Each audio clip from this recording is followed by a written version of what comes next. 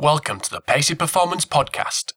Today, I'm speaking with Head of Athletic Development at Port Adelaide Football Club, Ian McKeown.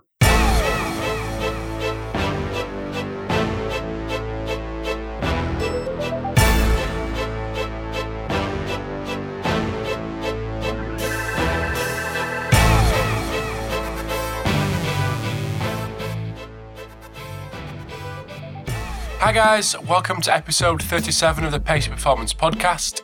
So today I have my second guest coming from Port Adelaide in the AFL. So today we've got Ian McKeown. Really interesting chat with Ian. I'm going to keep this nice and brief, this introduction. Today we discuss assessing movement. We discuss movement assessment templates, specifically kind of FMS, the pros and cons, developing power in season, off season and pre-season, and alternatives to Olympic lifting. So it's a great chat with Ian. I'm sure you'll love it.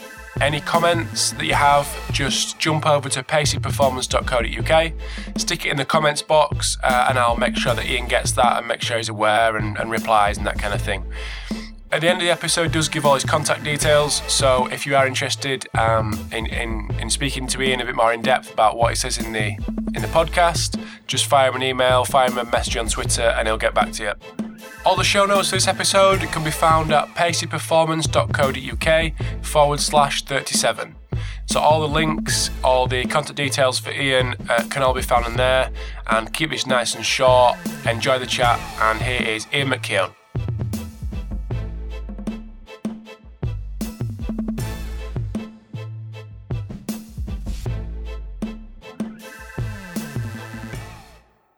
Hi guys, welcome to the Pacey Performance Podcast. Today, really excited again for another great guest, Ian McKeown. So, just want to thank Ian for giving up his early Friday morning, to speak to you on the podcast. So, just welcome Ian and get him to give us a little bit of information on his background, his experience, and what he's currently doing. So, welcome to the podcast, Ian. Thanks, Rob. Thanks for having me. It's great to be part of such a great podcast. I know I always listen to it in the car on the way into work. So love that. Thank you. So I guess obviously I'm from Northern Ireland originally. I'm in Australia at the moment. I did my undergrad at the University of Ulster. And I did it in sports science at the time. But what was really lucky was at the time that I was sort of maybe second year was the time that the Sports Institute for Northern Ireland was just starting up as part of a UK sport funded project.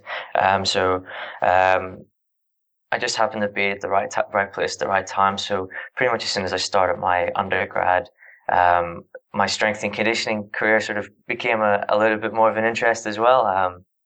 Obviously doing sports science meant that, I was really interested in the practical side of things. So I was able to do, my placement year. So my third year placement I did at the university, in the sports science, department, but also in the institute. So while they were, starting off as a fledgling sort of S&C delivery, I was able to be part of that and just sort of see how things sort of developed from the ground up, which was an incredible experience. After I graduated, I spent maybe 2 or 3 years working for the university in sort of various roles. I guess I started off as the performance services officer, which is pretty much like the commercial side of the sports science school. I think most universities have it now, where people were paying for VO2 max tests, or they're paying for body comp stuff, or they're paying for training programs, or semi-professional teams were looking for someone just to give them a bit of help in pre-season. So it was pretty much a one-man band, and that was it was a difficult time, as it was the sort of first time that anyone was really calling themselves an S&C coach outside of an institute setup back home, but and the rugby setup, obviously. So that was a good time, and that really stood me in good stead as a very young coach, trying to battle through all the meetings, as well as actually having to deal with a wide range of athletes. From that, then I was lucky enough to get an assistant S&C job at the Sports Institute for Northern Ireland. and I worked my way up through the system for 4 or 5 years. And in that time, I looked after quite a few different sports. I was lucky enough to work with Irish hockey quite a lot over the years, doing some very cool stuff, particularly with the girls side of things. And then in 2009, I applied. I'm successful with a PhD position at the Australian Institute of Sport in Canberra, which was awesome. That let me essentially be a full-time coach in Australia while also doing a PhD. A PhD was in movement, ability, and power development in junior elite athletes. So that meant I could also work down at ACTAS, which is the ACT Academy of Sport, where I looked after hockey and football. And I was able to get into lots of different sports and sort of entrench myself in the Australian sporting system. I also did the Matildas at the time, so the women's national team, football team. So I looked after them for 3 years while I was in Canberra, which is another incredible experience. And from there, finally, pretty much 3 years to the day that I sort of arrived off the boat, essentially in Canberra, at the AIS, I packed up and moved down to Adelaide and started my my sort of career down in the AFL, down at Port Adelaide with Darren Burgess and the great team that are down there. Cool. So how did Port Adelaide come about? I guess you're probably better asking Berger that one, to be honest. Handpicked from thousands, wasn't it? I don't know. I could tell that I could bullshit you here. I'm not quite sure that you'd believe me. I guess it was probably a real sort of conscious decision. Once I moved, obviously it was a big move coming to Australia, and as part of that, I was like, right, okay, I'm going to really try and forge myself a reputation here.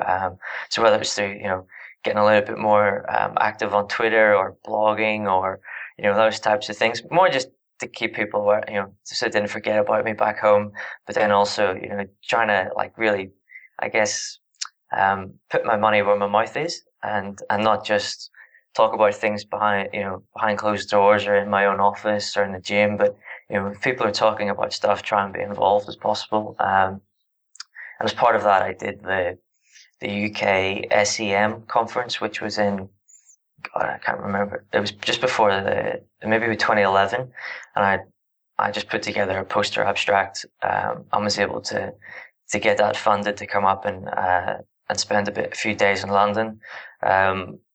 Berger was speaking at it along with Craig Duncan and Andrew Frankel Miller and those guys and Vern Gambetta, etc.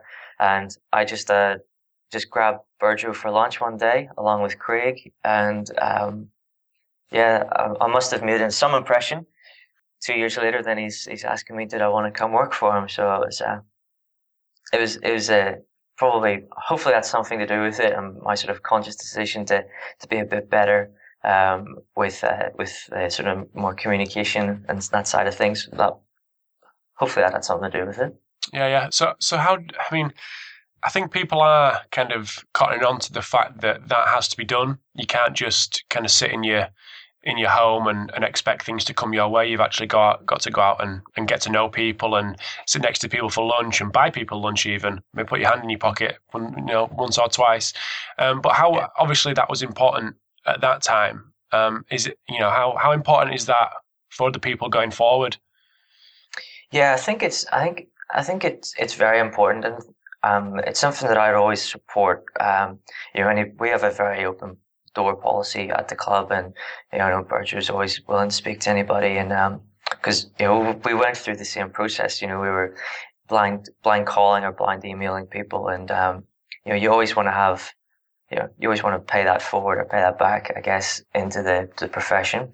But I guess the thing for me is that people, young coaches, etc., don't just take, I guess, or just come and they want to ask these questions, and that's the end of the conversation. I think you've got to try and offer something to the, I think that's it. Like, even if offering is just, like I'm willing to make the investment to come down and spend some time with you. I can help out wherever you need me to or whatever. We've got help here, but it's always nice to have someone new, and we would always be very welcoming of it. We always get our guy, anyone who does visit, we try and get them to present on what they are interested in at that time, and it causes create a little bit of discussion around our performance team, I guess. So we've had guys come in and talk to us about say blood flow restriction training, or we've had guys come in and talk to us about we've had Grant Jenkins come in and sort of throw some curly questions at us from an athlete, we call it like a developmental coach model sort of point of view, and it just causes a little bit of discussion, and that's what we want. We don't want just people coming in and then asking how to use GPS and then going home again. We want it to be an engaging process for everybody. So that's probably one of the big things that I'm starting to notice, is that sure, we'll not say no to anybody, but it's being able to, that the person who you remember are the people who actually offer you something as well. Mm-hmm. No, that's cool. So I just want to delve a little bit deeper into you kind of the things that you're doing at Port Adelaide and your PhD a little bit. So when it comes to assessing movement, I sent a couple of questions over to you, and that was one that kind of came to me on a selfish point of view. So when it comes to assessing movement in the guys that you're working with or have worked with in the past, is there any specific models that you're kind of attached to, or that you've had success with in the past? I guess I've been incredibly lucky to have some great people influence me and mentor me along the way. So, it was Kelvin Giles. I spent a lot of time with him back in the UK as well as down in Oz. Spent in darkened rooms talking about what comes first, in terms of the athletic pathway and static versus dynamic and squat, lunge, push, pull, rotation. We've all heard him talk about it, and it's an incredible. I've been incredibly lucky because the guys are forced to be reckoned with. Yeah, definitely. And I guess, so from an assessing movement point of view, I've written the AAA, which is the Athletic Ability Assessment, and it's not necessarily a bunch of exercises or movements which I feel that are more applicable or less applicable than anything else or anything like that. It's more just it's more about the system and trying to get coaches to break down what they feel is important, being able to then tease further and tell me what in that movement is important, and then being able to score it in a way which stands up against the rigor of other sports science methods, such as lactate testing, VO2 max testing, 1RM scores. We all know what a small worthwhile change is. We all know what is a meaningful difference. We all know the difference in testers and our intertester reliability. Why can't we do that from a coaching point of view as well? What I found when whether it was working at the AIS or ACTAS or back in Sinai, is that as an S&C coach, when you do your what you call your service level agreement, or what you're going to do that year with that coach. Okay, my athletes, we're going to get them stronger. We're going to get them. Maybe we're going to get them leaner. We're going to make them move better. So when we're talking about getting them stronger, you can improve their 1RM scores, or you can do that. But when you're working in a developmental space, and even at the elite end, it's not about chasing numbers to a certain degree. My philosophy is aligned to making guys as athletic as possible. Sure, there's a strength element to that and a power element, but it's also about making them as athletic as possible, which includes their athleticism and moving well. And I found that whenever you're sitting in a room with a biomechanist and a physiologist, and you've got your maybe your performance skills coach and the coach himself, and you're trying to sell them, well, I'm actually I'm going to make these guys move better. They're going to be more resilient because they're moving better. They're going to, they're not going to get injured. They're going to actually going to perform better for you, coach. And then you turn around and, okay, in a sort of bureaucratic system, you have to put something on paper which says they're going to move better. And it's all subjective. There's no, it's a one coach's eye versus another. That can change. And from the outside looking in, that's a very fluffy system. And that's what, sort of doing my PhD, I was trying to tackle some of these issues from the S&C coach's perspective, which is, well, you're a coach first and maybe you delve into sports science second. But I feel that, you should be able to take the positives of both and be able to meld yourself into this really, never mind the athlete being resilient and anti-fragile, the coach, the S&C coach should be able to do that. And as part of that, I guess the AAA was my attempt at sort of being the conduit between the two. And that's what I'm trying to do with our work currently at Port Adelaide and a few other clubs and universities around Australia.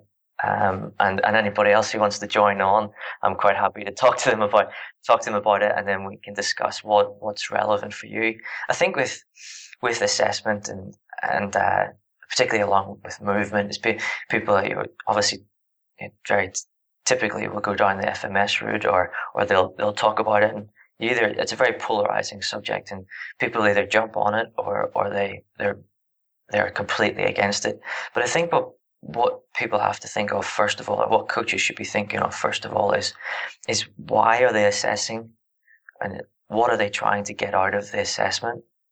From a screening tool point of view, so whether you're safe enough to actually train, but from an assessment, why I call it an assessment and why we try and change the way we're thinking about it, is that our athletes have to train, or our players have to train and compete at a certain level, and a screen doesn't cut it in terms of just being able to say yes or no. We want to have it aligned. And this is a little bit more what Kelvin would talk about, is having the levels of difficulty and complexity improve as you go through the developmental space. So where you graduate from doing a bodyweight single leg squat to maybe like a loaded walking lunge to, the sort of the progressions which are in place.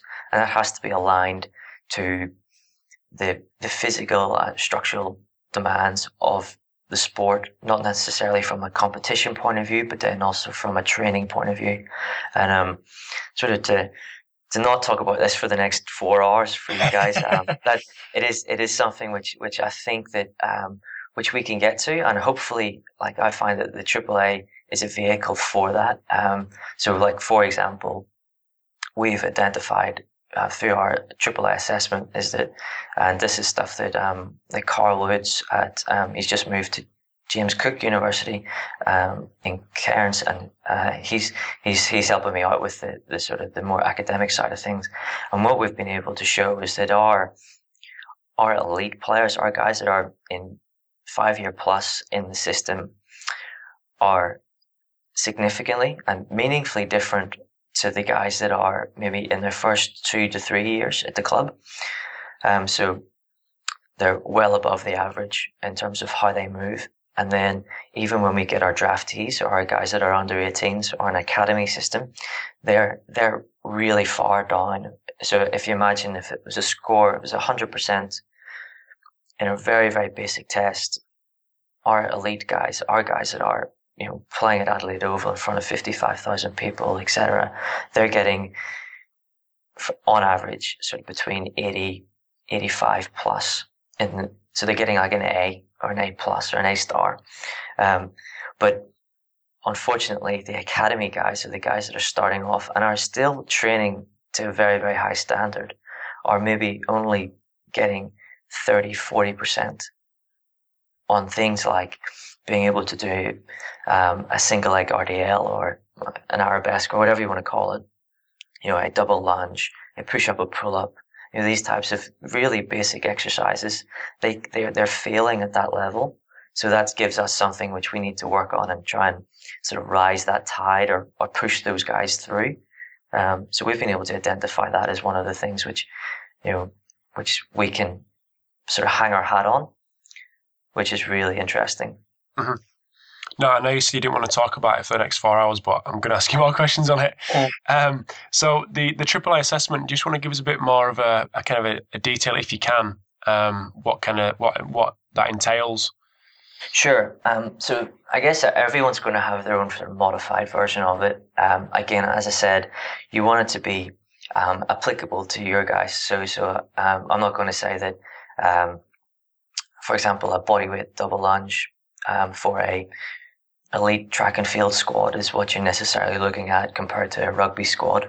It's going to be different. But what is the same is we look at a scoring grid of 3x3 per exercise.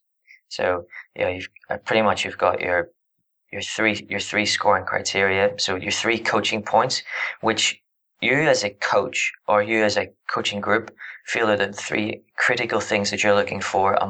The reason why you're putting an exercise in or you want to assess an exercise. So for me, I put in an overhead squat. I'm looking for depth of the squat. I'm looking for their trunk control. So if they're getting any flexion, extension through the lumbar pelvic control, and what is the compensatory pattern that they're getting overhead or from the shoulders up. What are they doing to get that bar overhead? But for another coach, they might be really they might be overhead athletes. So we're trying to really go after the overhead side of things. That's not for me to dictate why you put something in there. I think that's the organic part of the scoring and part of the system, is that you can chop and change in what you feel are the important elements of that movement. From there, then you're looking at you can do it repeatably and perfectly. So that would be like a score of 3. A score of 2 for that coaching point would be you're capable of doing it, but you just can't consistently doing it. You can't do it. So it might be for 5 reps. Maybe you can do the first one, then you fall forward, or you maybe get the one in the middle. So there's potential there, but you haven't ingrained it enough. And then a 1 would be you just can't do it. You just can't get your hands overhead and keep yourself in a relatively good position, or you just can't get the depth. You're just not in it looking like you're going to get near it. And then obviously, like to preface that is, if anybody's in pain or if anybody physically can't do it, they don't do it. I'm not going to force people to do it. And I know that pain has an influence on that movement. I'm not going to force them to do it and then score it and show them that they're bad because they're in pain. Okay, well, once they get rid of the pain, there might be a change in pattern. So we try and not muddy the water as much as possible.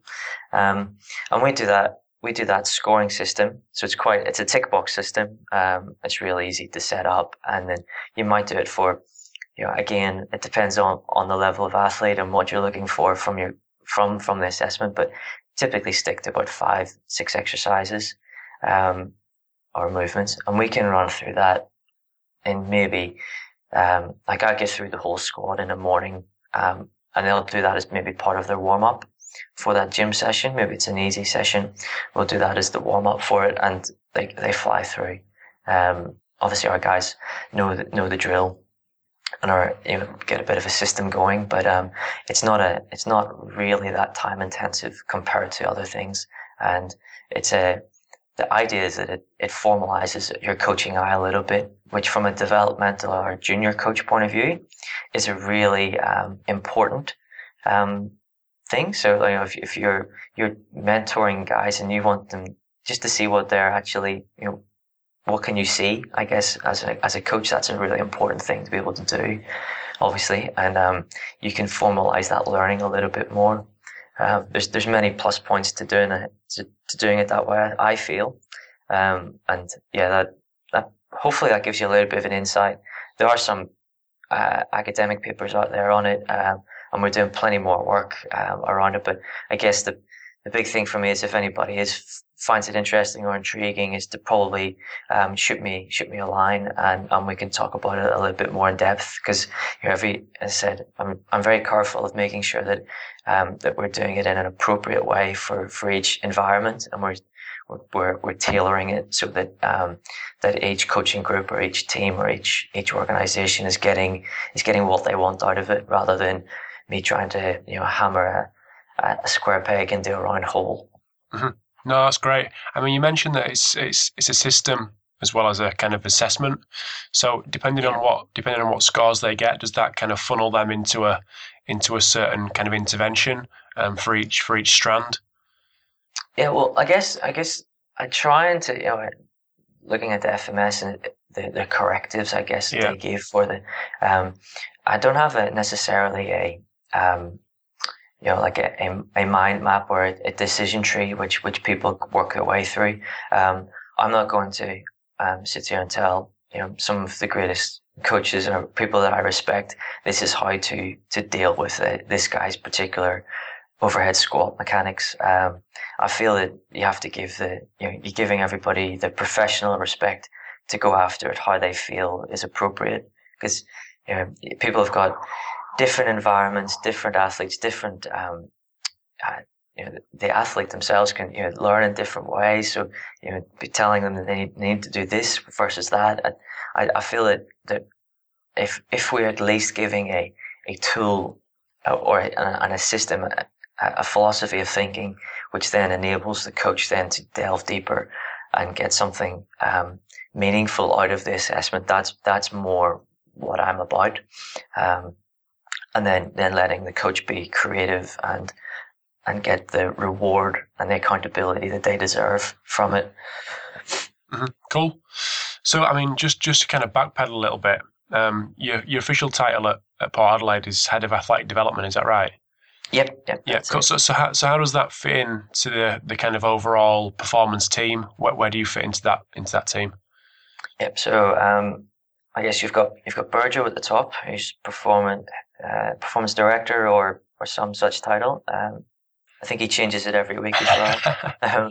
We're all as bad as each other. Underneath Burjo, then there's myself as head of athletic development. We've got a head of sports science, which is Stuart Graham, who's an incredible mind and is doing some phenomenal things with GPS and load monitoring. And then we've got a head of physical therapies, Tim O'Leary, who's essentially head of the medical side of things, so the physios and the massage soft tissue side of things. And then we've got the doctors then sort of sit out to the side of that. It's just the AFL structure. That's pretty much how it sits. And underneath myself, I've got two S&C coaches who help me out and who have their own players to look after. And then we've also got an honours student and a PhD student working with us as well, who support our system and our program. But then also they look after the Magpies, which is the SA NFL team, which is the I guess the local professional league down here. Cool. So I just want to kind of delve into that role a little bit more with regards to kind of developing power for your guys. Obviously, we were talking before about the kind of athletes you're getting through the doors in the AFL. So just want to talk to us a little bit about how you're kind of developing power. Obviously in season now, but a couple of weeks back in the pre-season. Yeah, absolutely. So I guess from my point of view, the way that I tackle the strength and power development of our guys is it's sort of, again, it's under the umbrella, I guess, of athleticism. So we aren't doing Olympic lifts with our guys at the moment. I love Olympic lifts. I'm a big advocate of them when they fit into the program and the athlete, and it's appropriate for the athletes. It's not in our environment at the moment. Our guys aren't that skillful from a movement point of view to be able to load it to the appropriate levels. So we don't we find other ways to play around with our power development, particularly in a loaded environment, such as trap bar jumps. We do loaded jump squats. We'll do unloaded jump squats. We spend a lot of time working on I guess, unloaded and loaded, step up type work, or we're trying to transfer our strength qualities into how we run. I guess is probably where we're going down a lot, which is more skill acquisition side of power, I guess, and using that potential that you've got. So it's really quite I guess a boring answer, to be honest, but we're continually developing that. So although we have a periodization model, what we find is that we're pushing the envelope the whole way through the year, whether it's in season or pre-season. Pre-season, we're spending the time, I guess, preparing our guys to be stronger and more powerful. But to be honest, an AFL pre-season is absolutely obnoxiously brutal. Our guys are doing so much volume in terms of out on the field that my main job is to ensure that they are 100% out on the field. So before we even look at some sort of performance improvements with their physical qualities, so you're making sure that they're. I'm a big advocate of Dave Tenney and the anti-fragile sort of way that he talks about things, and I know that comes from the book, but I love the analogy with it. So we're making our guys anti-fragile throughout pre-season and even in season, and that's the priority. Then we start to work on, I guess, the sexier stuff outside of that. We load where we can. So with our squats and things, we're not capable with a lot of the guys. They don't have a development structure where they're in a formalized training environment through the 16s, the 18s, and then into the senior ranks. A lot of the guys who turn up at our door after being drafted as an elite player have never been in the gym before, or don't know how to do a proper warm up. So never mind, having a rep range or a loading scheme for these guys to get stronger through squats and power cleans, whatever you may desire. We actually have to teach them how to move properly first, and that takes a lot of time. And these guys some of them are 90, 100 kilos and are expected to play in their first year, but yet they're like little kittens in the gym. So we've got to try and create this environment where we're pushing them and making them better and making them more athletic, while still trying to fight the fires and trying to sort of backfill their athleticism, because they've got to where they are because they're freaks. They're incredible guys, but they're starting to cash in checks that the body can't handle, essentially, and we've got to try and backfill that. So I guess a lot of our time is spent doing that. So yeah, like in terms of strength and power and what we do, it's probably, I don't think we're doing anything that nobody else is doing. But what I would like to hang my hat on is that we're sorry, excuse my French, but we're coaching the shit out of it, and we're making sure our guys are, we're hanging our hat on our guys being the most athletic team in the AFL, if not in terms of across codes. We're making sure that our guys are. Everyone lords AFL as being these incredible athletes. Yeah, but we're going to make sure that our guys are the best of those incredible athletes. So that's my challenge, and that includes strength and power, obviously. But we try and make it a little bit wider, I guess, as well. Mm-hmm. So you mentioned about doing things simple and coaching the hell out of it. Do you think there's a bit of a kind of a need? People think there's a need to do things that are a bit outlandish rather than actually reining it back in and just doing the simple things really well? Yeah, I guess outlandish is probably, I guess it depends on where you're at with your athletes. For me, 2 years ago, outlandish would have been doing cleans, or would have been even doing some of the velocity-based training.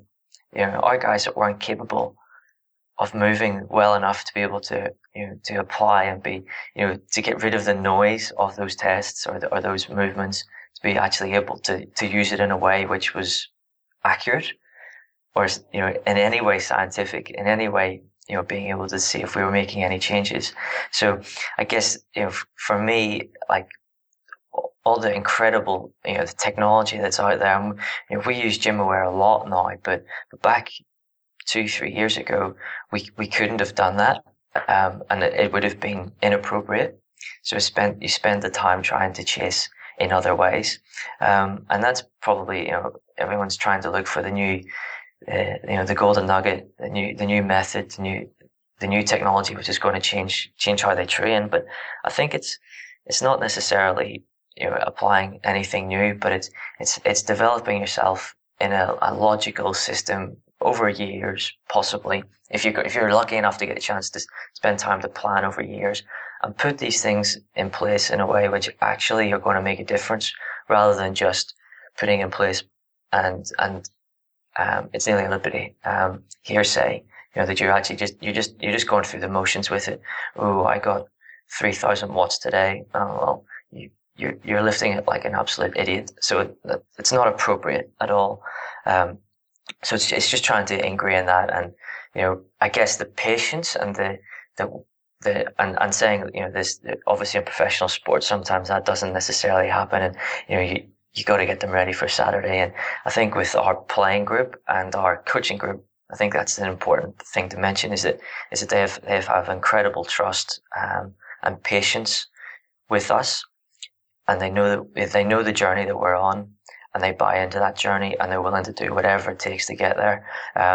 So we are afforded a little bit more time than possibly you would get, say, at a rugby club looking after the under-20s, where you got to get these guys ready to play, next year, and they're playing against some absolute animals. We're in the same position, but we've been given just a little bit more time. So hopefully we can ingrain the athleticism a little bit more. Cool.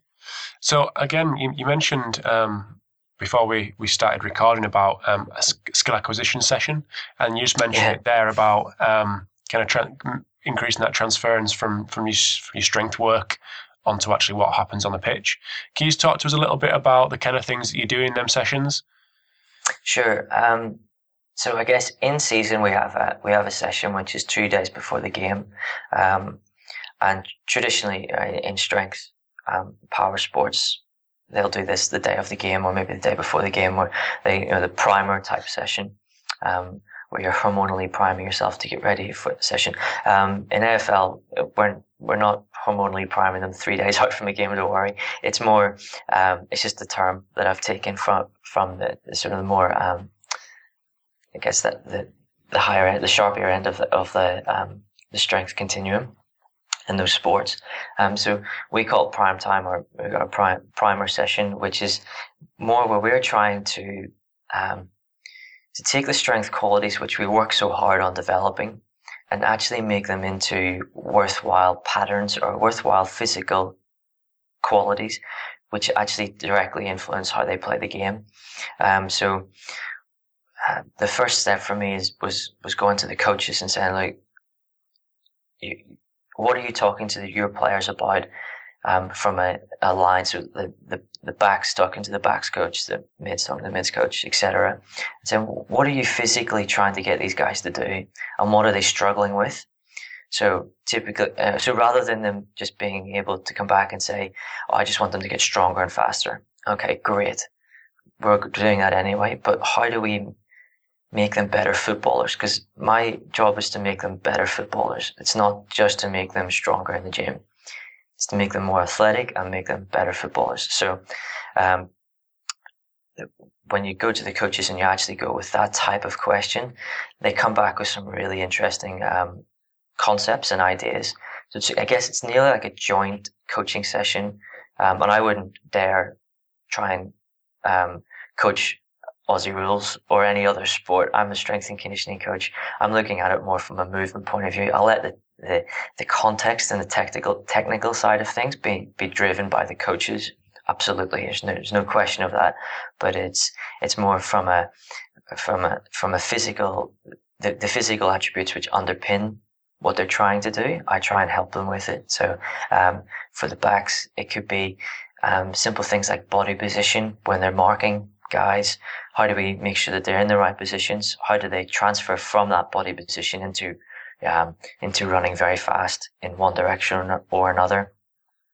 With our mids, it might be how do you explode out from those contests. So from when there's 15 people around the ball, how do you get from that low position on the ground away and be able to collect the ball, or how do you tackle, or how do you set yourself up for that? So we try and play around with the physical qualities. Typically, we do a little bit of plyos, we do a little bit more explosive work, but then we also add in these other drills, I guess, as well, which is where we try and, so from a skill act point of view for the game, we try and do that. We also do we spend a lot of time putting a very slow drip sort of theory into how we get these guys to run better. Our guys, it's a running sport. Our guys are running, some of the numbers are ridiculous from a preseason point of view, but then also in games. So typically they've never been taught how to run, and they've got to where they are being absolute freaks. But what happens then is sometimes they're breaking down because we're pushing to the edge. So we're trying to put in, whether it's hamstring injuries or hip flexors, groins, or bony stuff, we're slowly but surely putting in place a technical model which allows us to make our guys more efficient, more explosive, and just give them a little bit more economy in their running, particularly the top end type running, where we're actually getting them to push that envelope a little bit more. So I've bastardized everybody going out there, from Bosch's work, from Frans Bosch's work, who's obviously very popular in the UK and obviously down in Oz as well. But then also a huge influence on me is the Dan Paff and Stu McMillan at the World Athletics Centre. So I try and use as much of what they taught me, but use it in a way which is context specific, and we're actually able to make some changes, and that's been huge. So from a slow drip point of view, what I mean is we've been doing things for the last 18 months, maybe in warm-ups, maybe in gym warm-ups, just getting them to understand what a free hip is, understanding how to link their trunk to their hips to a single leg stance. Then we started looking at, maybe in the gym session, how are we coaching lunges, how are we coaching step ups, what are we looking at when we're doing those exercises, and then trying to put a take on it which is very deliberate, but it's putting the coaching points which we want to get across when we do warm-ups outside, or we're taking them through conditioning drills. What are the cues that I'm going to use out there? Can I get them embedded earlier on in the process? So in terms of that sort of slow drip theory, that's what we're trying to do, is put that in place, and we've taken our time to get there. But now, we're spending a lot of time doing dribbles in our warm-ups. We're spending a lot of time in the strength sessions looking at single leg extension work. So whether it's a single leg back extension, or we're looking at single sort of step up to box type work, or those lovely exercises you see of videos of people that go to the Frans Bosch workshops and things like that. We're playing around with that and trying to use the skill act theory which he talks about, but being able to challenge it in our environment with our guys. So that's pretty much, I guess, again, another long answer. I'm sorry, but that's all right. we're trying to do skill act from the footy specific type work, but then also from I guess it's footy specific, but in a way which is more looking after the running model, which we're trying to get to as well. Mm-hmm. No, that sounds great. So did you go across to Arizona? Yeah. I was incredibly fortunate to spend a bit of time there last off season, so in October time.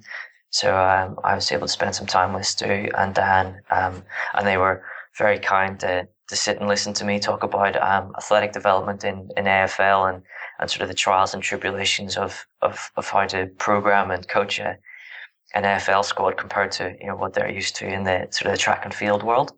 And it was an enlightening, eye-opening experience, and I'll definitely be back plenty of times to keep moving forward with my with my knowledge and my experience of that world, because it's incredible.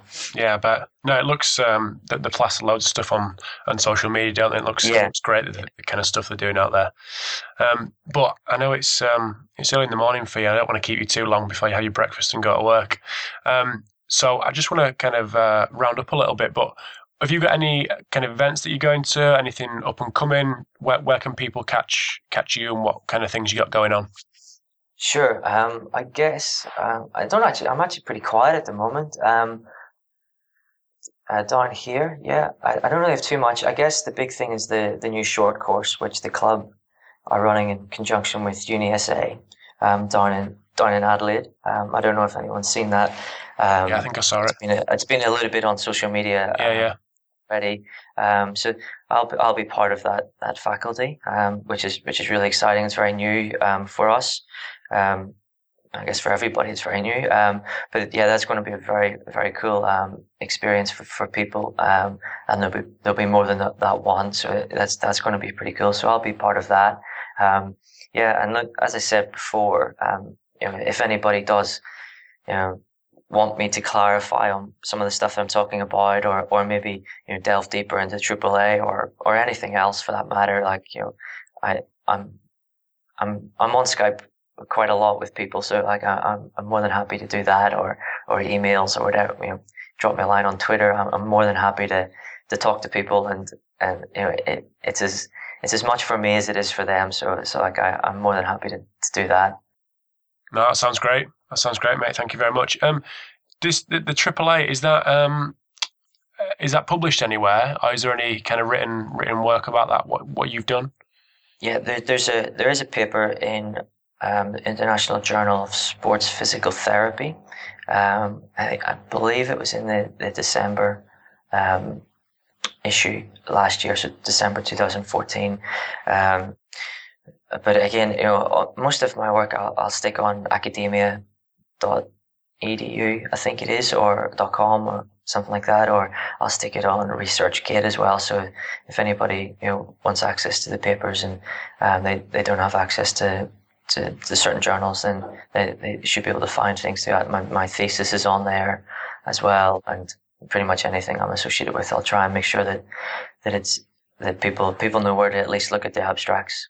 Yeah, of course. Well, I'll try to get them, and I will get them and stick them on the site where this is going to go, so people can get access to it pretty easily, hopefully.